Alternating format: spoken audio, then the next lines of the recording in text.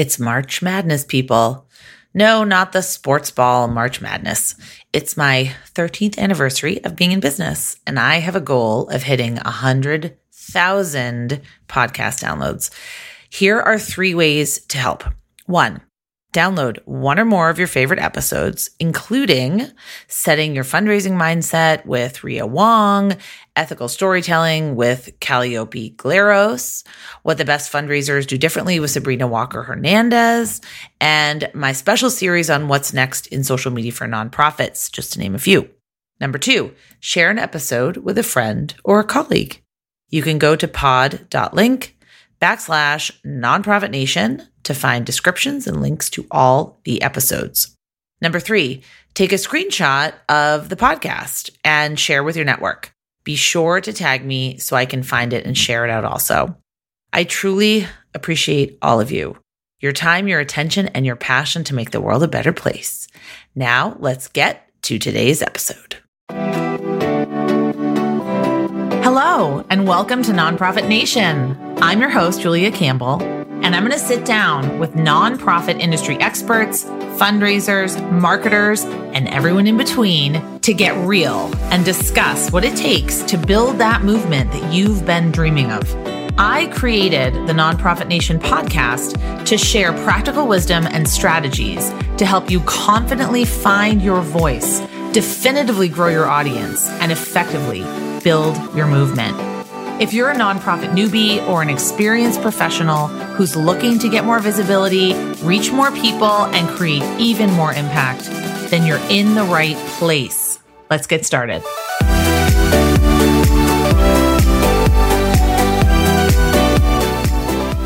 Hi, everyone. Welcome back to Nonprofit Nation. I'm your host, Julia Campbell. Thrilled that you're joining us today. And it's a little bit of a different topic today, but something that I know a lot of you are very interested in, whether you are a small nonprofit looking to work with a consultant, or whether you are a fundraiser or a marketer, a nonprofit professional looking to take the leap to consulting. We have the expert on both sides here today. So I'm definitely going to pick her brain about both things. Cindy Wagman is the president and founder of The Good Partnership, the home of the fractional fundraising movement. We'll talk a lot about that. Connecting small nonprofits and the fractional fundraisers that serve them. She has many designations, CFRE, MBA. I love it. She's a presenter, a speaker, host of the top-rated small nonprofit podcast, and best-selling author of Raise It, The Reluctant Fundraiser's Guide to Raising Money Without Selling Your Soul. What an incredible title. And in 2022, Cindy started coaching other nonprofit serving consultants to help them build impactful and profitable businesses. She's also the co-host of the Confessions with Jess and Cindy podcast that serves consultants. And I have been fortunate enough to be a guest on that podcast, and I listen to every single episode. I think it filled such a hole in the sector, such a hole for consultants, because so much of the information out there is really not designed with nonprofits and, mission-driven organizations in mind. So I absolutely recommend checking out the Small Nonprofit Podcast, the Confessions Podcast, and the Good Partnership. So Cindy, welcome. Thank you. And thank you for all those wonderful words. It's such a pleasure to be with you and to have had you on the Confessions podcast. It's such a good episode. So I love how open and transparent you are. It's just such a fantastic idea, because when I found this podcast and when I found the work that you and Jess Campbell are doing together and the work that you do through the Good Partnership, I had never really seen a community of nonprofit consultants. It's sort of something I'd always wanted to happen and thought, oh, that'd be a great idea. But I never picked up the ball and ran with it. And you both did. And I think it's just amazing. And you have this fantastic Slack channel. I will put all of those resources into the show notes for anyone that wants to check it out. But Cindy, how did you get started in nonprofit work? Because I know that you've been a fundraiser for a very long time. Yeah. So I'm a bit of a rarity in the sector in that I decided I wanted to fundraise when I was in university. hadn't graduated. You're not an accidental fell into it fundraiser. It was very intentional. And I even wrote a thesis in my undergrad on feminist fundraising. Incredible. And I want to read that. It's really boring. Doesn't sound boring at all. It's over 20 years old and very academic. But I knew as soon as I discovered that was a career option, it just felt right for me. And so I truly have been doing it ever since in organizations very small and very large. And I discovered that the small ones are where my heart is. And so that's what I focus on now. When did you go off on your own? So it was 2015.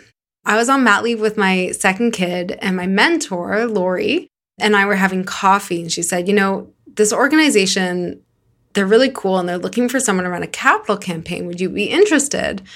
I said, well, I don't know. I have a pretty comfy, cushy job that most people would be pretty envious of. Do I want to leave that? And she said, well, would you do this as a consultant? And I was like, oh, I can do that? That was my actual first reaction.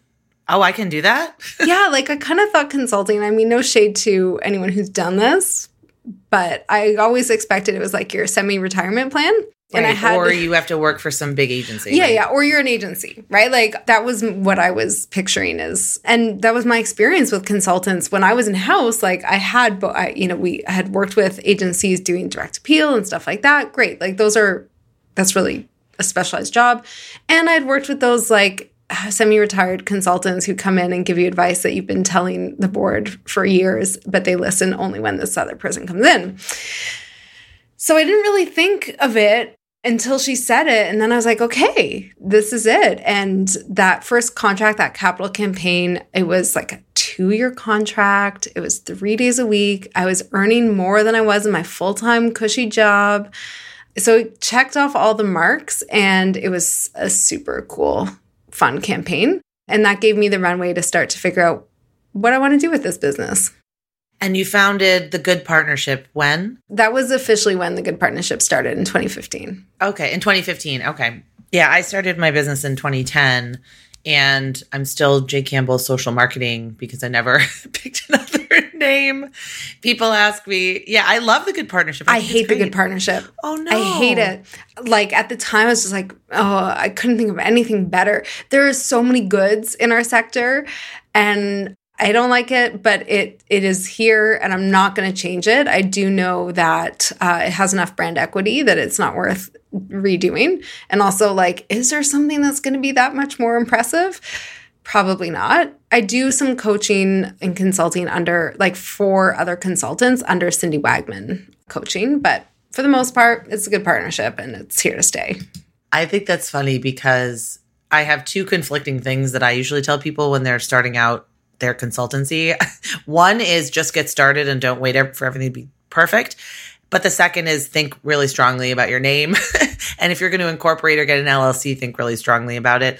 But I think both can be true at the same time. Yeah. And it has not made or broken my success. Really, right? Exactly. That is not the deciding factor in how well I do. Exactly. It's not The Good Partnership. I'm not going to hire Cindy. That's not what that's people are saying. Cheesy name. It's overdone. Yeah.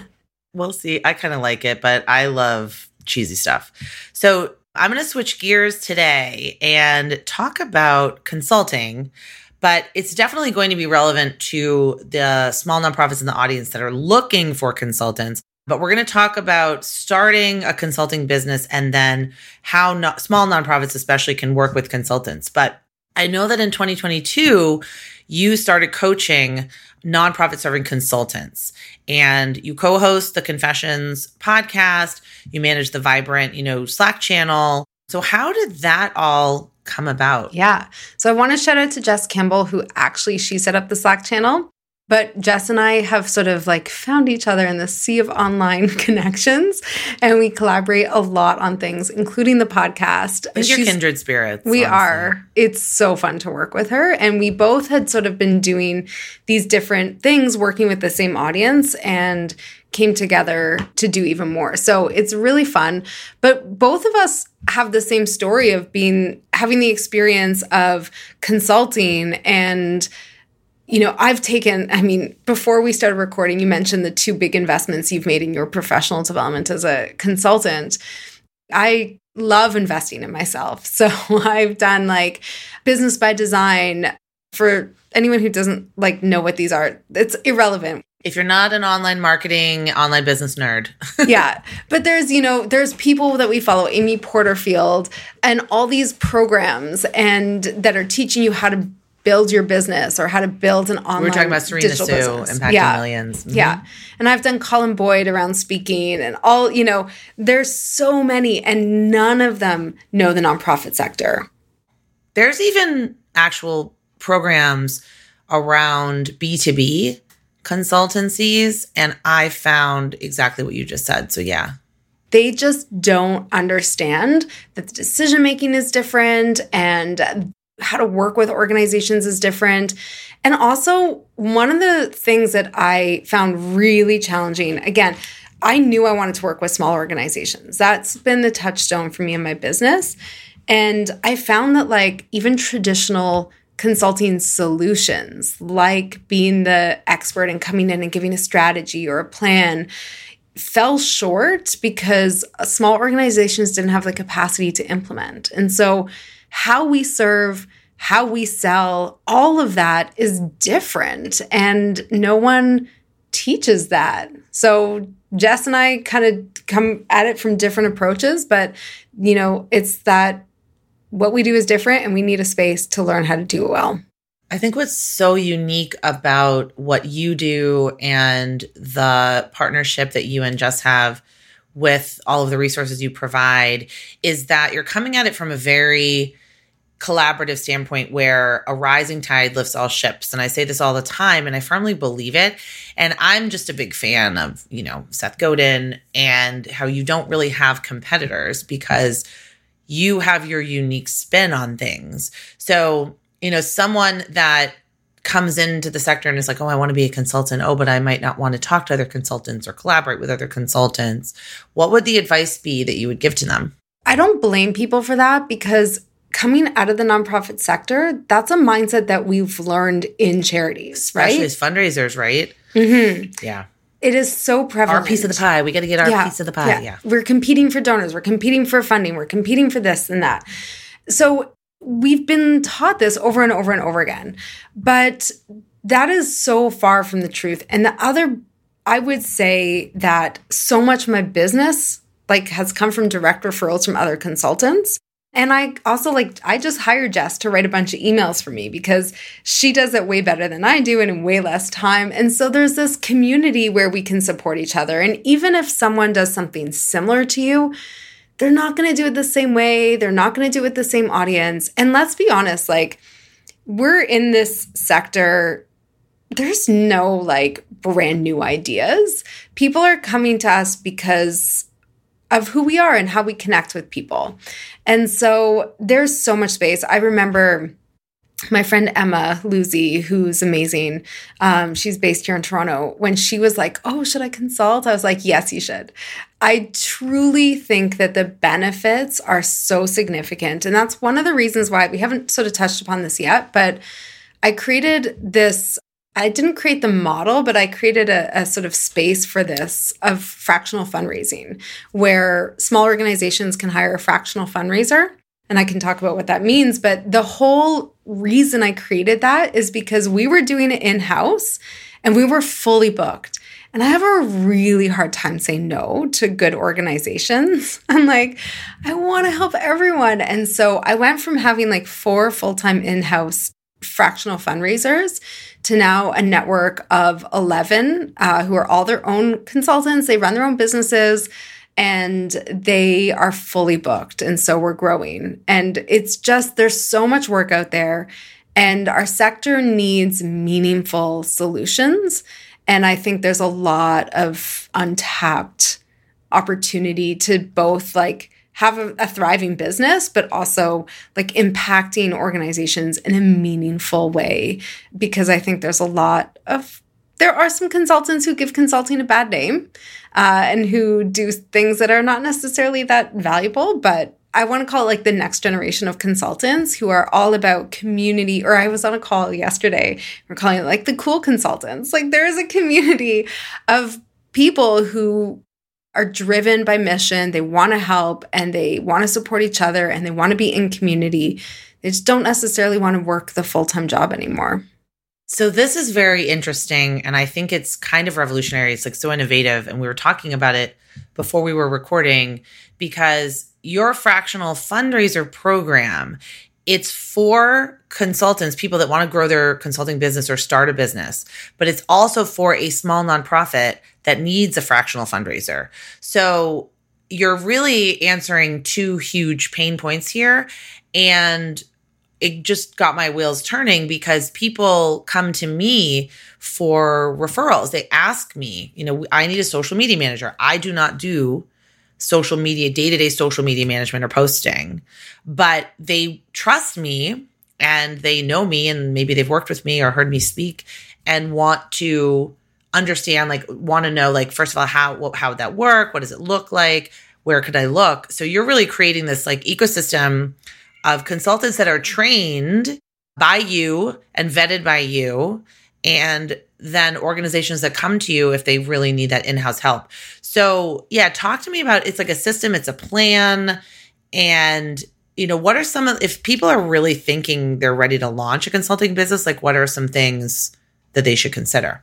So the Fractional Fundraiser Academy is my education program where I basically teach people, experienced fundraisers. I'm not teaching them how to fundraise, but I'm teaching experienced fundraisers how to build a fractional fundraising business. It's like the MBA exactly, for fundraisers. Exactly. And it's a very specific model that I just want to touch on the win-win-win of it, because to me that's so important. Is as I grew my business, as we tried different things, as we did this in-house, I kept trying to figure out how do I do what's best for the organization, what's best for my team or the people around me, and how do I benefit? And I feel like we often talk about you can be two, but not all three, but I actually didn't accept that. I was like, I think we can hit all those. So what I did is I said, okay, well, literally when I hired people in-house, they were making $40,000, $50,000. When I transitioned them to this model, they're making $100,000, $140,000, right? So it benefits them. And I get they have everything they need to be successful in this business, including coaching and access to me and community. And then it benefits the organization. I want to talk about that because I know a lot of your audience are nonprofits. So for people who are thinking about consulting, it's basically like a launch pad. It's everything is thought. I've tested the limits of how many clients you can have, how much you should charge. All of those things have been tested and it's packaged and ready to go. And it's a great launch. If you're an experienced fundraiser, it will get you set up. Some people like to do this with 3 clients and they're working full time and it's great. But I have other consultants who have 1 or 2 clients and either just that's all they work or they do other consulting work on the side. You get to choose. That's my favorite line these days because as consultants, I think we feel like we have to do it this way or have to do it that way. But you get to choose. But for organizations, I think that this is such a game-changing offer. Now, it's not unique to fractional fundraisers. There's fractional CMOs, there's fractional CFOs. But the idea is small organizations traditionally haven't had access to strategic, experienced staffing, right? Your budgets are small. And I experienced this where I was the first and only hired fundraiser in an organization. And I wasn't paid that much. And I was successful, but I saw organizations where you'd come in and you'd have a board and an executive director who are telling you to do all the wrong things. And then you have other duties as assigned, scope creep. If you're a person that's 40 hours a week or 50, let's be realistic, 60 hours a week probably, the scope creep, it just everything but programs ends up on your plate. Yeah, but they can't afford an experienced fundraiser who can actually say, okay, no, that's actually not the right thing. And so there's this gap that was creating this perpetual cycle for small organizations of wasting their money. because they'd invest in fundraising. They wouldn't be consistent in implementation. They'd have high staff turnover, and then it would just reset. And so this fractional model allows organizations to get consistent implementation done from a strategic perspective. Like our contracts start at 12 months and often last longer. And so they're creating the culture or the environment of the organization that eventually will be ready to hire in-house. But it's designed to kind of bridge that gap. And so and actually raise money, right? Because fundraising results come from implementing the right strategy consistently. And there are so few organizations that, again, it's the three-legged stool. Like we do all of it. So it benefits the organizations significantly. We've seen organizations have like incredible fundraising growth and establish their systems and change that culture and all those good things. So that's the two big wins. But I often get asked, what's in it for me? Like, how do I benefit? Because I actually don't charge anything to the organizations for matching them to fundraisers. People pay me to learn this. So they pay to be part of the academy. Sort of like a chamber of commerce almost. You pay for membership and then you get the benefits. Exactly. So after you graduate the academy, there's like an ongoing, very inexpensive membership option that you can just continue to be part of our community, have access to me. But at the end of the day, the charities don't pay anything extra. So it's a pretty good, I think it's a pretty good model. So this is really interesting because I do think that there are a lot of small nonprofits out there that need the strategy, but also need the implementation. And I see that all the time where they don't have a fundraising plan, they don't have a marketing plan. Maybe they've never hired a person in-house before, or maybe they've been without an in-person hire for a while and they need to kind of, rev things up again and ramp things up again. They are just so scared about making that in-person hire. I mean, it's so huge, with benefits and health insurance and everything that is required for the in-person hire.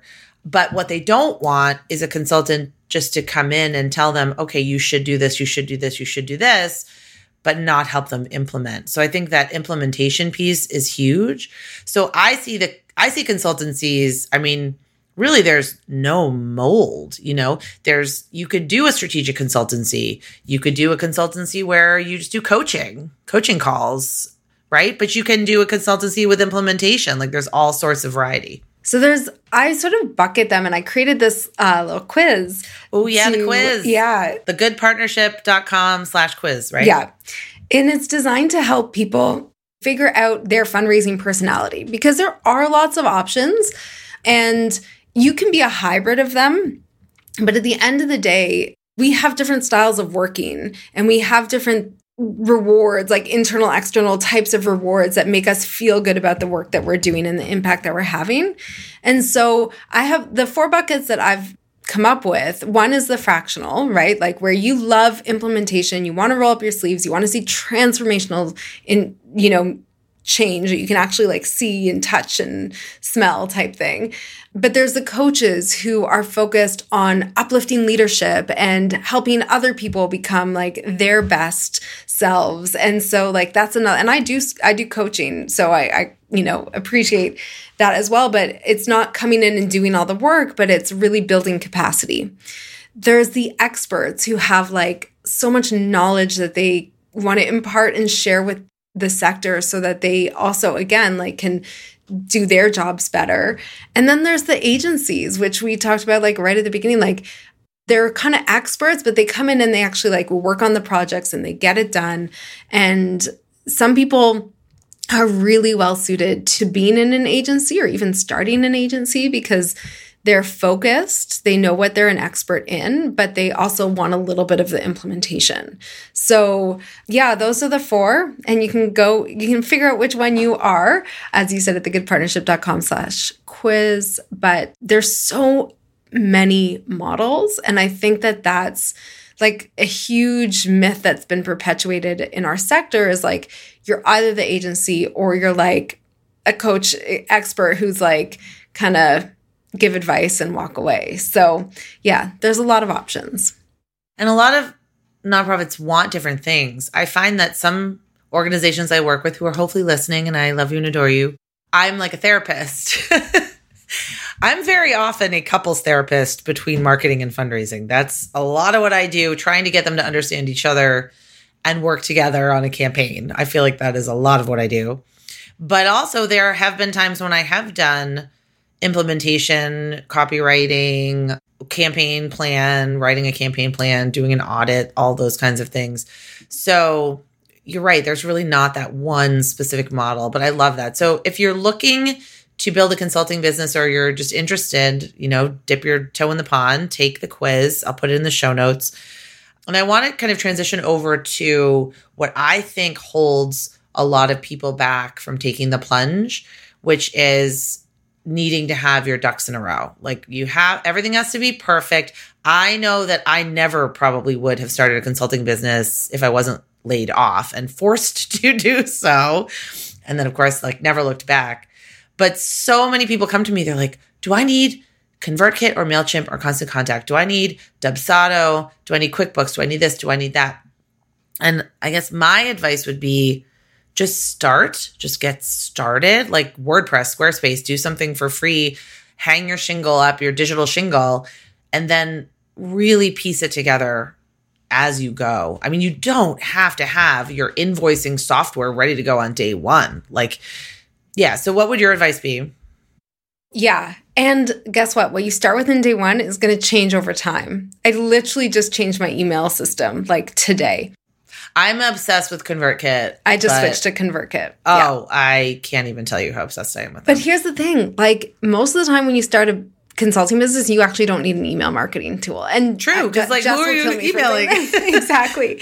But most of the time you need your clients. So what is the path? Keeping track. You can have Google Doc. Keep track of your clients. What are you doing to get those clients? Yes. Let's talk about this. Yeah. I mean, really, it's networking and putting yourself out there and being really clear on how you help. So often we talk about our own expertise and what we're good at, but it actually is not relevant. Organizations want to know how you are solving their problems. So you really don't need a lot. And in the Fractional Fundraiser Academy, I like those systems. So I've actually created templates or very specific recommendations on what's the path, it's the MVP, right? The minimal viable product. What is the path that is going to get you to saying yes to clients as fast as possible and not spending all your time manually managing invoices and stuff like that? So I have a proposal template. I have a Squarespace one-page site template that I created with messaging pre-populated. I'm such a nerd. I have email templates. So you need to go network. Here's an email that you can send to 5 people just asking for coffee. I definitely think starting with some networking as you're building your business, you want to register, you want to get insurance, you want to do all these things, but you start networking right away. You want to be connecting with people. And then how do you ask for business? Which is the biggest thing. And again, it's not about you. It's about putting yourself out there and how you are serving. I always think of sales as a service. How are you serving organizations? And if you can just get out there and start doing that, you will start getting clients. The other thing with the fractional fundraising is you don't need a lot of clients, right? It's not the feast and famine of traditional consulting. 3 clients is a full workload. It's not I need 20 clients this year. Again, it's designed to just be a really smooth transition, but you don't have to be hustling. No one, I think that a couple years ago, hustle culture was all the, hustle culture, hustle. I've seen t-shirts and mugs and all the things with hustle. No one is interested in that anymore. I think it's a very ableist, misogynistic way of thinking because hustle culture, who can raise a family and have a house and take care of aging parents and also hustle 90 hours a week? It's just not possible for so many of us. And that's what I really like about consulting is you do have that extra freedom once you kind of find your groove. And that's really what impressed me about the fractional fundraisers when I was looking at the FAQs. you really do answer. You're like, okay, and I'll let everybody go to the website and look it up. But how much money can I expect to make a month? How many clients should I have? All these really tactical questions that people have because they're so, consulting. Like, what is that word? Nobody knows what I do. I don't think my friends, my family, they're like, oh, she goes around the country and speaks and talks to nonprofits. I don't know what she does. And it's so hard to explain the work that goes into it. So I think it's scary for people. It's this big, sort of weird ephemeral thing. I have 2 kids, right? I'm the primary breadwinner. I mean, my husband and I make similar amounts of money, but I make more. And I get it. It's a big step. It is scary. And also, when I started, I found like the power dynamic shift of going from like, please, sir, can I have a job, to I'm a consultant, here's what I charge, and like, this is how I can help you. It's so different. And so I like to have a lot of information when I make decisions. And so I can appreciate that other people want answers too. So I actually have, I think on April 12th, I have a budget template coming out where you can actually like plug in your revenue, it's pre-populated with revenue and expenses, but you can tweak them. So if you're like, I only want to work, like I have one member in our network who she has kids and they have some Airbnb properties that she manages. She's like, I love fundraising and want to help organizations. So I only want one client, right? You get to put in one client in that template. But if you want 3 and you want to be like working full-time hours, you get to choose. But even with that, there's so many examples of how much more flexible, like even if you're working quote unquote full-time as a consultant, one day I canceled all my meetings and went on my son's field trip. Or one of our consultants had a family emergency and had to drop everything for a few days. And you can do that. So we want to know that it's safe because it's a big step for people. In terms of finding clients, this I think is the really big question. Also, of course, like getting more visibility is like the number one question. So we should probably talk about that. But I want to say one thing about getting clients. So my best friend, she quit her job, started an organization business, and she was very smart about it because she just told everybody. She told everybody. Everybody, first of all, needs organization. I already hired her for like 5 different things. And then I was like, oh, my mom needs this and this. You got to tell people. I think that we are so worried about coming off as salesy or markety or smarmy or I don't know, spammy, but you have to just put it out there and say, and people are going to be so thrilled to help you. And I know that I still get referrals from friends that are sitting on nonprofit boards, or maybe they went to a conference, or maybe they talked to somebody that runs a nonprofit, starting a nonprofit. And they're like, oh, Julia's like the nonprofit expert, or she does nonprofit marketing. Like, you should talk to her. So if you don't ever tell people what you do or put it out there, then you're not going to be able to get those referrals and do that networking. So I think that mindset of we're salesy, well, no, you're just simply letting people help you build your business, but also you have a solution to a problem. That's how you need to think about it, I think. They're not helping you. They're helping the organizations they care about. Exactly. That's even a better way to frame it. Totally. And that's the crux of it is we think that there's like a limit on goodwill, right? And our desire to like be helpful in the world. But there isn't. Like when we and again, like that's why I created these templates, because it took me a long time to learn how to put myself out there and how to approach sales as a service, but it's actually not complicated at all because it doesn't have anything to do with me.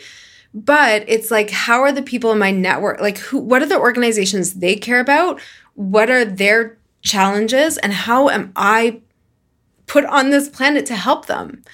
And that is like, well, if I think about it that way, I can't shut up because I know I can help, right? I know that I am put here to do good things and to serve in that way. And so I'm not talking about myself. I'm just here to offer support. And so, yeah, sales, like putting yourself out there, even the word sales, like it implies this complex system, and it doesn't have to be that way. But all of my first clients came from my immediate network. And over time, I've been marketing, and now that's not always true. Although yesterday I had a business development call with a woman who I've known for many years. She went to high school with my husband, right? Like, so your network is still there. They're always going to be there, even if you do invest in marketing and all of that. But they want to see you succeed, and they want the organizations they care about to get help. So again, it's a win-win. So in terms of marketing, I do want to talk a little bit about this because people get very concerned. Where should they be? Should they be everywhere? And I actually just talked to Mallory Erickson about the marketing that she does on Instagram. And she said that like 50% of her clients come from Instagram. So I think she has a really good data point to say, I'm going to double down on Instagram. You know, I don't really get clients from Instagram, but I don't use it in that way. I get more clients from speaking, from my podcast, from email, and from referrals. So in terms of visibility, how do you recommend we kind of prioritize where we are? So I think it's like, what are we good at? So what are we good at? What do we like? I don't like Instagram Reels. I like speaking. I have 2 podcasts, and I have a mini like private podcast coming out as part of the launch of the Academy. So that's like 3 podcasts, right? Yes. I could talk and talk. I love podcasts. Love it. But also that's become how people know me, and they know my voice. So at the end of the day, like you got to pick where to play, what feels good to you, and where your audience plays. So like at the end of the day, if your audience isn't there, that's not helpful. But as long as they're playing, you have an opportunity to stand out in that space. So you can't do everything. You know, we all know that. And honestly, I also think that it's the same with fundraising. Like, don't do all the things, focus on a few things and do them really well, consistently, over a period of time, and you will see compounded results. And so, yeah, for me, it's just like, I like podcasting. I don't even know why. But a friend of mine, Avery, when I first started thinking about the podcast, she said something that blew my mind that I just want to share because it was a game changer for me. So she said, like, we were sitting over a glass of wine on a patio on a sunny day. I think it was like spring or fall in Toronto. I'm visiting you next time I come to Toronto. Yes. By the way. Yes. Please, anyone, come visit me in Toronto, but especially you. So I was like, yeah, I've been thinking, this was like 4 or 5 years ago, maybe. I think my podcast is about 4 or 5 years old. She said, well, is there anyone else you can partner with to do this? So you don't have to shoulder the whole thing. And so I was like, okay, there's 3 organizations / companies that I actually serve the same audience. So again, service. We serve the same audience, small nonprofits. And one of them I had done like a webinar for, and it felt like I sort of evaluated which would make the most sense. They did a lot of content, and I just reached out to the woman who was like my contact for the webinar. And I said, I've been thinking about this podcast. Would you want to partner with me? And they said yes. Now, this was like when I had maybe 1,500 people on my email list, maybe less. Their list is like 80,000 people. Okay. Huge. And it's not a secret. Like, you can probably Google who the partner was, but I don't partner with them anymore. And that's a whole other conversation, but they're great. They were a great partner. It was a conscious uncoupling. Yeah. At the time, I thought, like, who am I to pitch them on this thing? And I mean, that's one of the reasons my podcast, as I was partnering with them, our podcast was #1 in Canada pretty much consistently for 3 years. Now, it wasn't after that because their audience was so huge, but at the end of the day, like, it was an amazing experience. And sure, do I have the same number of listeners? Not quite, but I still have a pretty significant base. So yeah, that was a game changer for me. But you got the name out there, the word out there, and you got exposure to the right people, which is key. I love that idea of partnering. That's really a lot what I did. And that's kind of my biggest piece of advice for consultants trying to get their name out there. Like, what does that even mean? Like, you could get your name out there, but not in a good way, right? You want to make sure it's a good way. So I did the same kind of thing. I just sort of emailed the marketing and partnerships director at a lot of these software companies, see if I could do a webinar, do a guest blog post, be on their podcast. I just really did a lot of pitching. And it really worked out well. And now I have these lifelong partnerships with people that, have been years. And some are really good friends of mine now. So I think just being very clear on, like you said, like what you offer, what's the pain point you're solving, what's your kind of unique take on it. And then, because if you pitch somebody like that, there has to be unique value to their audience. So what's not saying like, hey, here's my bio and I'm amazing, but it's what's the value to your audience that I want to get in front of. I think that's really important. If we can learn anything, it's like, it's not about us. It's not about us, but we have something to share. So how are we sharing that? How do we help others? And yeah. And one thing I'll say is the other part of that is like, what are our values? Because while it's not about us, we have to at some point draw some lines in the sand around what do we stand for and what do we want to be known for. So it's playing around with all those things. But again, if you start with service, just start with that as your, how can I serve whatever community I want to support? I feel like that's your guiding star. That will take you in the right direction. So sadly, we have to wrap it up. My last question, what do you wish you knew when you were first starting out? Like, what would you tell 2015 Cindy? Honestly, I really like the journey that I've had. And I would reinforce that I can make decisions that are aligned with my values. And it might feel like it's hurting my business, but it won't. And that it will bring me to the people who I need to be with and in community with. But also, like, I feel like sometimes we hold ourselves back just for we play safe.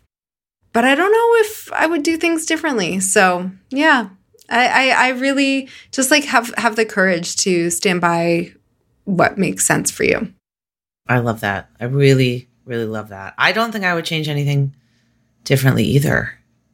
But it's all part of the journey because that makes us who we are. All right. So where can people find out about you, work with you, find out more about Fractional Fundraiser Academy? Just go to thegoodpartnership.com. I'm on Instagram, but not very active at The Good Partnership, and LinkedIn. I'm trying to be more active on LinkedIn. LinkedIn is a great place for consultants, I think, and nonprofits alike. Yeah, I think so too. So connect with me. Definitely take the quiz. It's super fun. And like I said, I have more goodies coming out as we get ready to open the doors to the Academy. All right. Well, Cindy, thank you so much for sharing your expertise and for being here today. Thank you so much. I just want to say one of the things the past few years has done is like really opened up a space for online connections. And I feel like I've met so many incredible people like you and Jess, where I wouldn't have known you before. And it's, I've enjoyed getting to know you. So, oh, thank you. And yes, I'm inviting myself to Toronto. Well, that's where a lot of my relatives are. My mom's side of the family's from Toronto. So we go up there a couple times a year. So I'm definitely we'll do a live podcast together. 100% I'm in.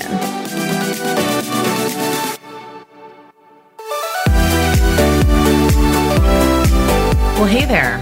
I wanted to say thank you for tuning into my show and for listening all the way to the end. If you really enjoyed today's conversation, make sure to subscribe to the show in your favorite podcast app, and you'll get new episodes downloaded as soon as they come out. I would love if you left me a rating or a review, because this tells other people that my podcast is worth listening to. And then me and my guests can reach even more earbuds and create even more impact. So that's pretty much it. I'll be back soon with a brand new episode. But until then, you can find me on Instagram at JuliaCampbell77. Keep changing the world, you nonprofit unicorn.